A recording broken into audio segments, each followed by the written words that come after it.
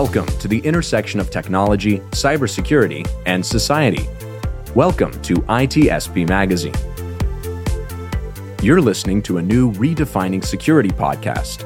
Have you ever thought that we are selling cybersecurity insincerely, buying it indiscriminately, and deploying it ineffectively? Perhaps we are. So let's look at how we can organize a successful InfoSec program that integrates people, process, technology, and culture to drive growth and protect business value. Knowledge is power, now more than ever.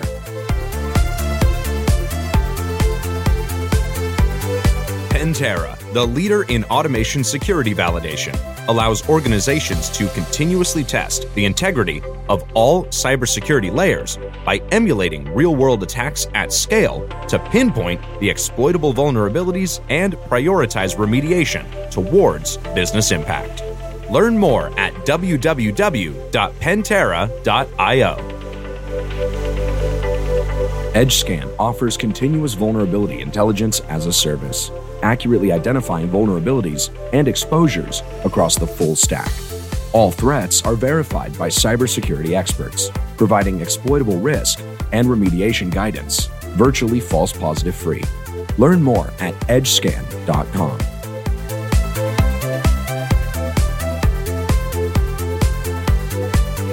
Hello, everyone. Thanks for joining me here. You're very welcome on a new Redefining Cybersecurity podcast here on ITSP Magazine. I'm actually joined today by my co-founder, Marco. We're going to have a good conversation looking at the role of cybersecurity in business and how different aspects of things in the public sector and in the legal space can help shape the security program in a different way that maybe you aren't thinking. And we have a great guest on, Marco, and Andy Purdy. He's the CSO for Huawei Technologies. Andy, thanks for being on. You're welcome. It's great to be here. Yeah, thanks for inviting me, Sean. It's going to be a great story. I can't wait to learn more. So, Andy, you were starting to share with us kind of your background. Can you give us a view into what you've done in the public sector and in the legal space leading up to your role? Sure. Well, I have a lengthy legal career that included roles as a federal prosecutor, congressional investigator, investigating the Kennedy assassination, special counsel to the House Ethics Committee, counsel to the Senate Impeachment Trial Committee. And then my work with the United States Sentencing Commission involved both individual crimes that could relate to technology and cybersecurity, of course, as well as corporate offenses. And so it was the effort to try to find more information about what is important about different aspects of cyber criminality that should be considered by judges in determining what the sentence should be for individual criminals. The concept was individuals who commit similar crimes should face similar sentences. But that was together with my work in terms of corporate compliance under the sentencing guidelines, where organizations would get significant benefits in criminal prosecutions for misconduct of employees if they put in place strong internal compliance programs. So it's interesting that compliance, which is sort of a dirty word in cybersecurity because risk is the focus, is in fact an important aspect of this. So the work that I was doing to try to understand individual cyber crimes led me to organize a conference on behalf of the Sentencing Commission, brought together a number of major cybersecurity leaders, including the late Howard Schmidt. And after President Bush formed the effort to launch the U.S. National Strategy to Secure Cyberspace, Howard Schmidt called me up and asked me to come join the White House staff to work on that strategy. So that was early 2002. So 20 years later, I'm still in cybersecurity. The last 10, I've been involved with Huawei with a number of interesting roles in between. But I was recruited to join Huawei by John Suffolk, who's still our global chief security and privacy officer. I'm in charge of the USA cybersecurity and privacy. The idea was, and has continued to be, to try to promote a safer cyberspace and try to promote an effective internal program of risk governance and risk management regarding cybersecurity and privacy. And so our organizing a global platform for governance for cybersecurity and privacy for our company, then with similar kinds of operations within the United States, for example, where you would have individuals in the different components that are relevant to cybersecurity and privacy, which could be IT, legal, human relations, training people, and more technical people in sales and meeting standards and regulatory requirements, meeting customer requirements, would all be part of a committee. And we have a global committee where you have the president of one of our global organizations, consumer, carrier, enterprise, would all be on this global committee. And their job is to maintain a global risk governance process where the requirements are developed by experts, the requirements are communicated, and their internal systems such as self-checks and audits to make sure the individual responsibilities are being met. So it might be requirements to train your average person once or twice a year. It might be special requirements to train your technical people more often. Technical people need to have certain certification, certain requirements for the protection of data consistent with the particular country in which we're doing business, and the particular requirements of customers. So a combination of risk management and compliance, where you are continually evolving what your requirements are to be consistent with your business objectives and your risk environment, but you have systems in place so that the bosses who don't need to be experts have some capability to know whether you're doing what you need to do to manage risk, to meet the requirements of our customers, to meet the requirements of governments in the countries in which we do business. It's a mouthful, Andy, and it generates a ton of questions for me. Let me start here. Well, if you have a difficult question, we'll be out of time. So That's right. Let me see. I'll try to pile 2 or 3 on at once. Now, I'm just thinking how what you just described might look, or how it might look differently in other organizations, because I have conversations with others where we talk about application security, and there's a dedicated AppSec team that kind of partners up with the DevOps team, and maybe an IT kind of sits in the middle to kind of make sure that all operates properly. And that's kind of its own little faction, its own little committee. And then I've had conversations where HR and security build a relationship, or HR or legal and security build a relationship. But I've not heard a global committee be formed. And I'm just wondering, do those other roles, does the AppSec team still exist in the committee view, or how does that look? Well, you have the details at the operational level. Certain details are global. So, for example, on the U.S. committee and on the global committee, in the case of the global committee, the president of our global consumer business is on the committee, the president of our enterprise business, the president of our network business. And so they have certain requirements within their responsibility. So, for example, certain products require common criteria. Certain devices require, in the U.S., you'd have to be tested for RF for your mobile devices. And so you've got a lot of different standards around the world that the different business groups and the different departments and sections within the business groups have to identify what are the standards, what are the best practices, what needs to be done. So they populate the requirements at a global level, and then within individual regions and individual countries like the EU, you have to understand what are the particular requirements in that area. And so that's why, for example, for privacy, the company has basically tried to follow the European Union GDPR, their general rule on data privacy as a company generally. So we don't have to do any more instances of many different things all over the world, that you can have as much commonality as you can. And then certain places you might have a higher risk requirement. So all the kinds of things you're thinking of, just that we're a large company, we're in 170 countries. And so we have to make sure that the requirements of the regulatory bodies, of the customers, and we have our own requirements to provide some consistency in terms of cybersecurity and privacy. So then we also have, in addition to that, so you've got all those requirements, and there has to be verification that go up the chain, kind of a red, yellow, green kind of thing as to whether the requirements are being met. But we also have like a separate business unit, the internal cybersecurity lab, that does testing of the products for vulnerabilities. And so we pay for, hire experts, tools to look for, because of course no single tool can find all the vulnerabilities, to look for the vulnerabilities.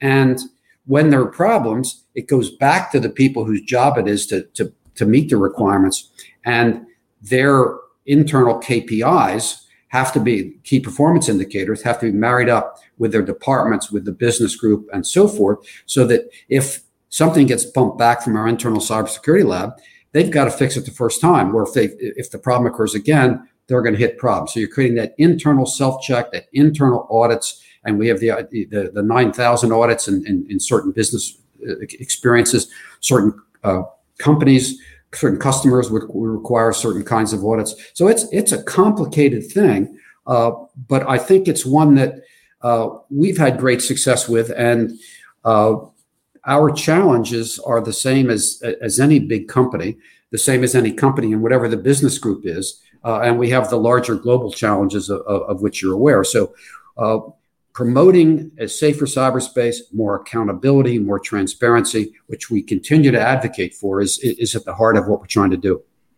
So it sounds to me you're running a country, almost like a government form, where there is a lot of check and balance and coordinate, and then there is also the feedback that comes maybe from the business, from every line of product development and so forth. I mean, it sounds like very complex. I'm not kidding by saying that. I'm wondering, maybe your past as working at the White House coming into place in putting this. Well, and then when I worked at Homeland Security, where I was in charge of National Cybersecurity Division and U.S. CERT for 2 years, I was the DHS representative of the Committee on National Security Systems. So, I had some perspective. And it's interesting you mentioned governments, because the notion of accountability, for example, in the United States government, hopefully President Biden's executive order from about a year ago, hopefully there will be a greater emphasis on having accountability for major leaders within government agencies to meet cybersecurity and privacy requirements, and to communicate if their budgets don't have the adequate resources to meet the requirements. Because to some extent, it's kind of like, oh, you got to meet OMB requirements, and then, NIST is doing a great job to come up with the standards. But there really hasn't been accountability of the government leaders, like OPM breach from some years ago. It hasn't really said, okay, the leaders of the agencies, the leaders of the department, you got to push responsibility down, but you've got to make, and that's the beauty of our system. And God knows it's not perfect, and we're open to communicating more and more about what we do and how we do it and why, and get guidance from other folks. But, our system, it's up to the head of the consumer division to make sure that the people down the line throughout the world are doing what they're supposed to be doing, and that they're rewarded. The departments are rewarded when they meet the requirements, and they're disincentivized when they're not. So your bonus, your rewards, your salaries, your promotion are all tied into doing what you're supposed to be doing. And by having independent checks, separation of duties concept, which I'm sure you're familiar with, you make sure the people that are supposed to do it are different than the people who are going to evaluate whether you do it. And that way you have some ability to tell who's accountable. But it's not simply a question of saying, for example, oh, we need a cybersecurity expert on the board of directors, which seems to be a frequent conversation. That's not what it's about. It's about making sure that folks understand what their responsibilities are, and they're going to be held accountable for it in a consequential way. I actually find it really fascinating, this correlation and between how the government run and how the business run, and how they both kind of can learn from each other. It's still a business, even if you're running a country. It's still technically, a business of running the country. So, Sean, I think this is leading to the business of security. I'm just inviting you here. I'm opening the door for you.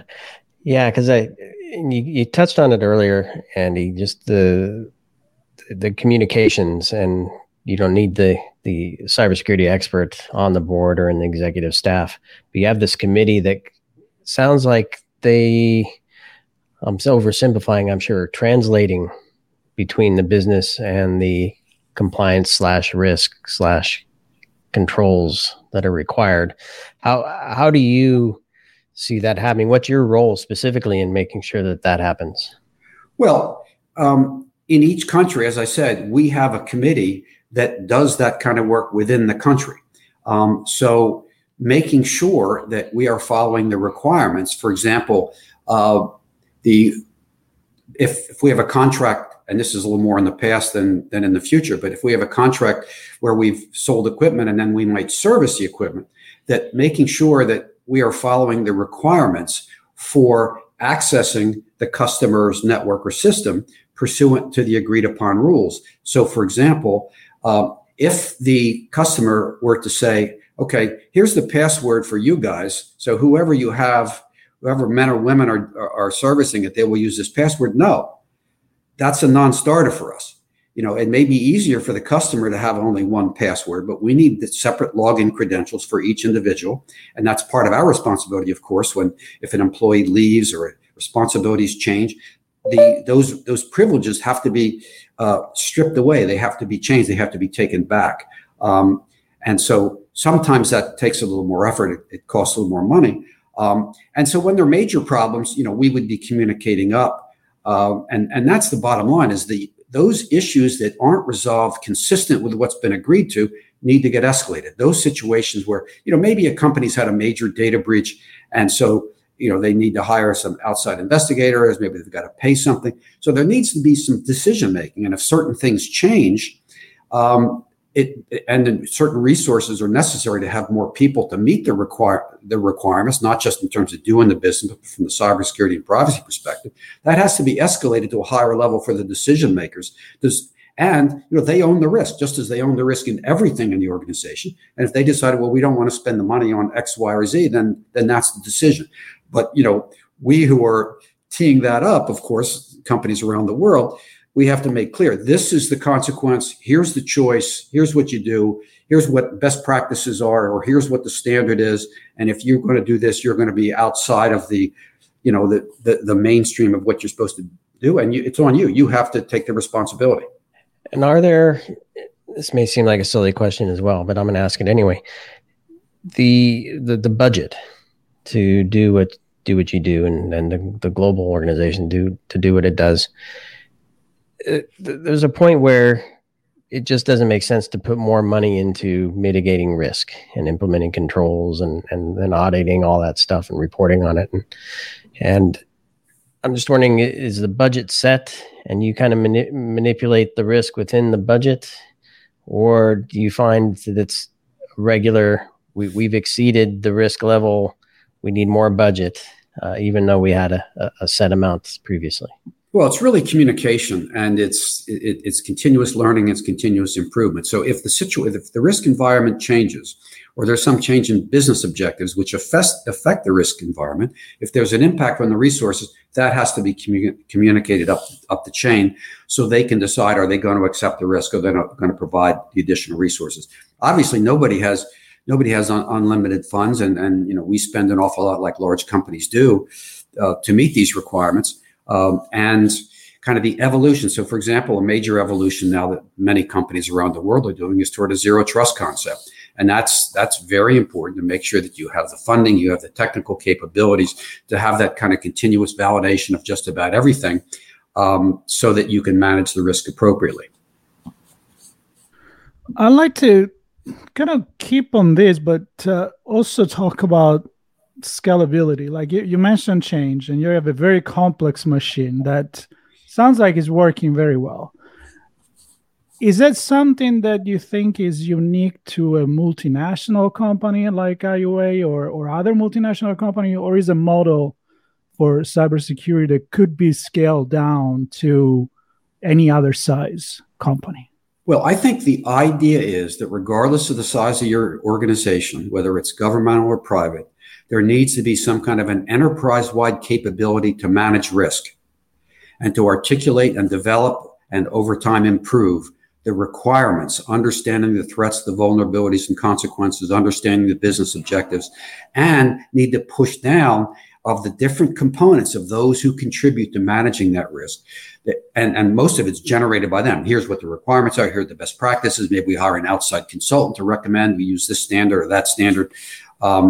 Or this process, or maybe this kind of a role we're not going to play because the risk is too great. It can't be managed effectively. So I think it's any organization needs some kind of an enterprise-wide, risk management. You see, for example, in the session, coincidentally, that NIST is taking at the time of recording this, NIST Cybersecurity Framework Conference to develop a Framework 2.0. They're talking about the fact, of course, that there are special resources they call profiles or even small businesses, they can access this information that's available on the NIST website, so they can see how they can manage risk when you have relatively little people and relatively little expertise. But what are the kinds of basic things they need to know, some of which maybe they can contract out, and they've got profiles for manufacturing and I think financial services and many others that can give very good guidance to a company. But sometimes, frankly, in the discussions and conferences and sessions and exhibitions around the world, it seems like maybe it's just a question of focus, and maybe it's just assumed, but the idea of having an enterprise-wide, the leadership of the company has to have some mechanism to manage risk and to know what the requirements are, to know whether it's being followed, and to allocate or make decisions about allocating resources appropriately. To me, that's a given. Boy, so many directions to go here. Let me ask this. How involved are you and these committees in, I guess a lot of conversations I have, I'm going to back up a little bit. A lot of conversations I have, it's security comes in and kind of plugs the holes, reports on where the current risk is, and tries to help mitigate what's already been built. AppSec tries to help maybe shift some of those things left, but I think generally on the broader operational view, security is kind of left to pick up the pieces after the fact. And I'm just wondering how involved are you in deciding or helping to determine this is the strategy we're going to take from a business perspective? These are the types of systems we're going to use, and the way we're going to architect it, the types of data we're going to create, collect, store, share, whatever, and perhaps reduce some exposure before it even becomes a problem for security to then have to mitigate that exposure. Well, I certainly don't think of it as picking up the pieces. I think the culture that I think we've developed over time has been that, let's say you're talking about a new business opportunity and new products. So right now, we've created specialized teams, for example, in ports, for the automation of ports. And so the security is part of that. So it's not a question of they do whatever the hell they want and then you bring in the security people. It's like the considerations of cybersecurity and privacy are part of the development of what they're going to do and how they're going to do it. And the articulation of requirements is not led by us, but we help inform what those are and help inform the ability to assess them, to do self-checks and other kinds of informal or formal audits to meet those requirements. But also part of it is, in terms of when you talk about picking up the pieces, kind of implies an incident or some kind of a response. So we work closely with the business groups of course, and most companies do this. So I'm not saying, we're special in this, work together to understand, okay, here are the crisis management, here are the incident response capabilities. So making sure there's training and tabletop exercises. Okay. And the business, of course, is saying, well, this is kind of bad stuff that could happen. We've seen it in other companies, maybe not publicized, maybe publicized. And so the idea of, okay, when something happens, setting up the crisis team is usually led by the business to figure out what happened, where did it happen, how serious it is, knowing exactly when to work with the customers to make sure, that they've got to be really managing it, to make sure the legal requirements for reporting are being met by the customer, and to the extent we have such requirements are being met by us. And so that training, and also, of course, the after action, that when some stuff hits the fan, talking about, okay, this is what happened, investigating the cause of what happened, and looking at how we respond, but also looking at what else could have happened. Maybe something really big almost happened. So looking at what came close to happening, and then coming up and reporting up to management. This is what happened. This is the lessons learned. This is what we need to do different. Here's how we need to change the processes. So it really is very much of a team approach. And, it's a continuous kind of thing where you're trying to improve, trying to learn lessons because, bad stuff happens.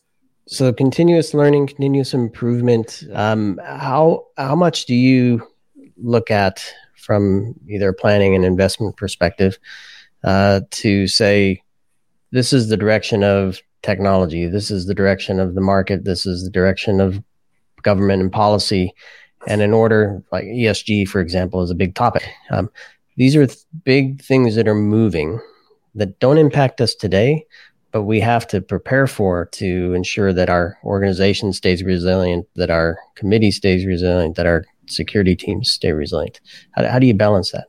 Well, it's a tricky thing, of course. I mean, I think invested $22 billion in research and development last year, in the top 5 in the world. And part of that is, as we're developing new technologies, trying to develop greater capabilities using, for example, of course, big data analytics, artificial intelligence, augmented intelligence, to try to have greater abilities to identify risk in advance, to detect concerning activities. Of course, you've seen a lot of the publicity in the U.S. government trying to increase the sharing of information among organizations where something may not obviously be of broader concern, but to start sharing sooner, because if somebody connects the dots, you might realize that little thing is of greater concern. And so that's why we participate in information sharing with the various certs around the world and so forth.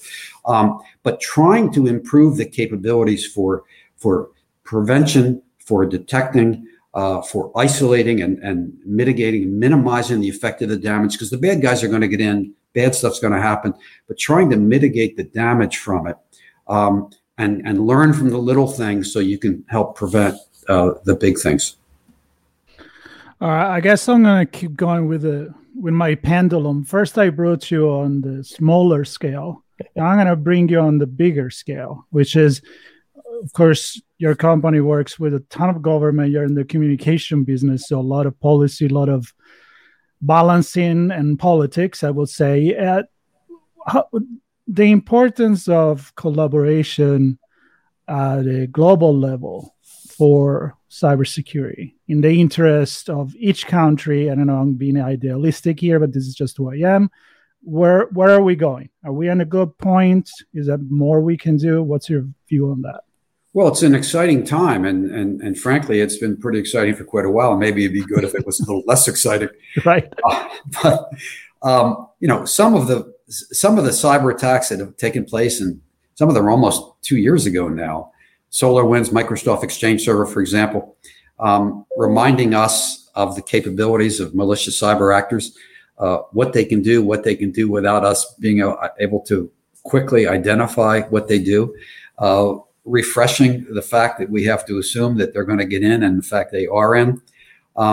And frankly, and this gets a little bit to what you were just talking about, is I think there's a growing recognition that the concept of trusted suppliers may go by the wayside, because if by that you mean you do less scrutiny of what they do and how they do it, I would suggest that I think that's a mistake, because the bad guys can hack into the good guys.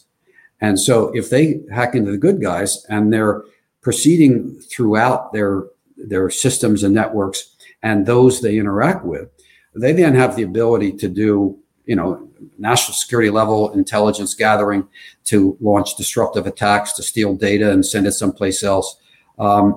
And so that's part of why the zero trust is so important, because obviously the idea of a perimeter in cybersecurity is long good.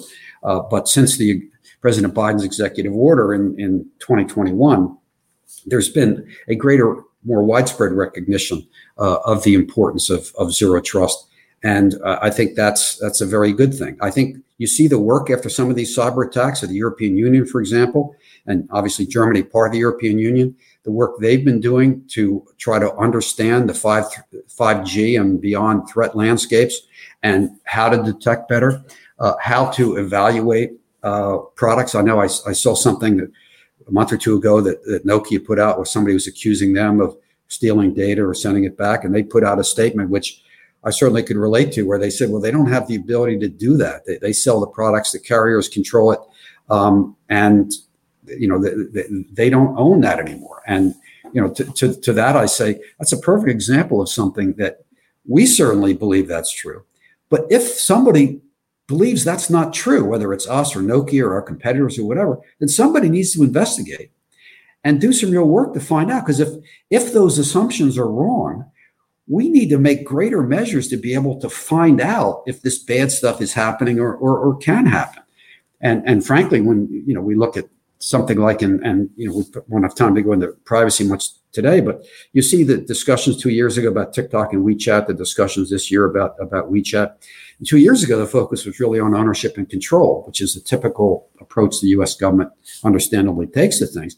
Now, in the recent New York Times article about WeChat, it sounds like, about TikTok, it sounds like, and I don't know if this is true, but it sounds like they're negotiating with the U.S. government for a possible national security agreement, which is the idea of putting in risk mitigation measures overseen by the U.S. government to make sure the data, which was one of the major issues of the WeChat situation, the data is not going to anybody it's not supposed to go to, whether it's to China or anybody else.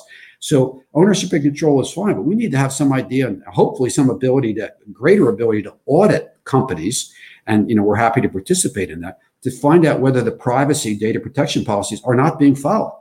Because we want to find that stuff out before there's a giant data breach or before we find out if all this bad stuff has happened. And I've heard some reports the U.S. government's not sure if the data has been sent back or whatever. Well, we need greater ability to know and to hold accountable companies and organizations, whether it's social media platforms and whatever, that have so much data. If we really care about privacy, we're going to do a whole lot more than we've been doing in this country. Yeah, and talk about sustainability. I mean, if there's a serious issue there, it's not that an organization isn't going to survive for very long, right? So, and perhaps, I don't know, maybe markets change and things change because of that at a broader scale. Well, some of the big data breaches, you see the stock plummet, and then eventually the stock comes back, and then the company's okay. So, but if there are government sanctions because of something, that's why the European Union is so skeptical of coming up with a new privacy shield provisions. Right. Yeah, and the whole sovereign cloud. I mean, there's a lot of fun stuff to talk about there. As we wrap, Andy, maybe just a final thought from you. It's another thing I'd like to explore a bit is the concept of defining and measuring success. So maybe from the committee's perspective, how do they know that their efforts are making a difference? Well, I think the process, the combination of things like, are we being certified to the standards we're supposed to be certified to for different products and services? Are the self-checks producing the kind of demonstrated evidence that the people are doing what they're supposed to be doing? Are the audits that are done showing compliance? Are the evaluations by our independent cybersecurity lab, are the problems being identified and fixed? The feedback from our customers showing that we are successfully, with them, of course, successfully meeting the regulatory requirements, the contractual requirements, because we get burned financially if we don't meet those requirements. If we do really bad stuff, it's going to hurt our reputation, and our ability to do business is going to be devastated. So this would all have a terrible, terrible impact. I think part of the reality, and this cybersecurity framework workshop is talking about this, the metrics about success is tricky, but metrics that are saying, okay, what is the risk profile of a company? And where do they need to go to a better risk profile given their business objectives? And so what needs to happen? And are those things happening along the way so that there's some kind of accountability? And that's something that you can facilitate with contractual requirements, maybe disclosure requirements with government. You certainly want to minimize prescriptive regulations by government, because I don't think that helps facilitate the kind of risk management that can be most effective. The reason I ask that question is oftentimes I hear the MTTX, right?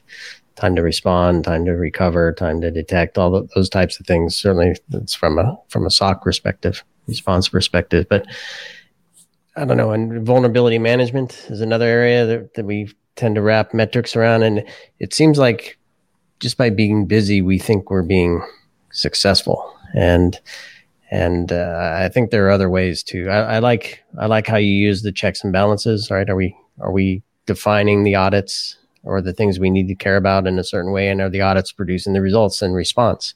So it's the challenge response aspect of that. I think some of the supply chain work that NIST and CISA and others around the world have been doing has been very, very important. And transparency is a critical part of that. And I think the global community and in the US, we need to find what kinds of transparency can companies like us or other companies make available to regulators or customers so they can tell before bad things happen that the requirements are being met. The software bill of materials idea, that I was part of that group at NIST that helped develop it prior to the it being referenced significantly in the president's executive order. Something like the software bill of materials is very, very important. So it gives customers a greater ability and government stakeholders a greater ability to know what's the stuff, what is the software that's in our systems, and then the vulnerabilities. It makes vulnerability management. If you have machine readable software bill of materials, it can help address the risk much more quickly. So these are a combination of things that can help. But trying to have collaboration on R&D, how can there be greater transparency?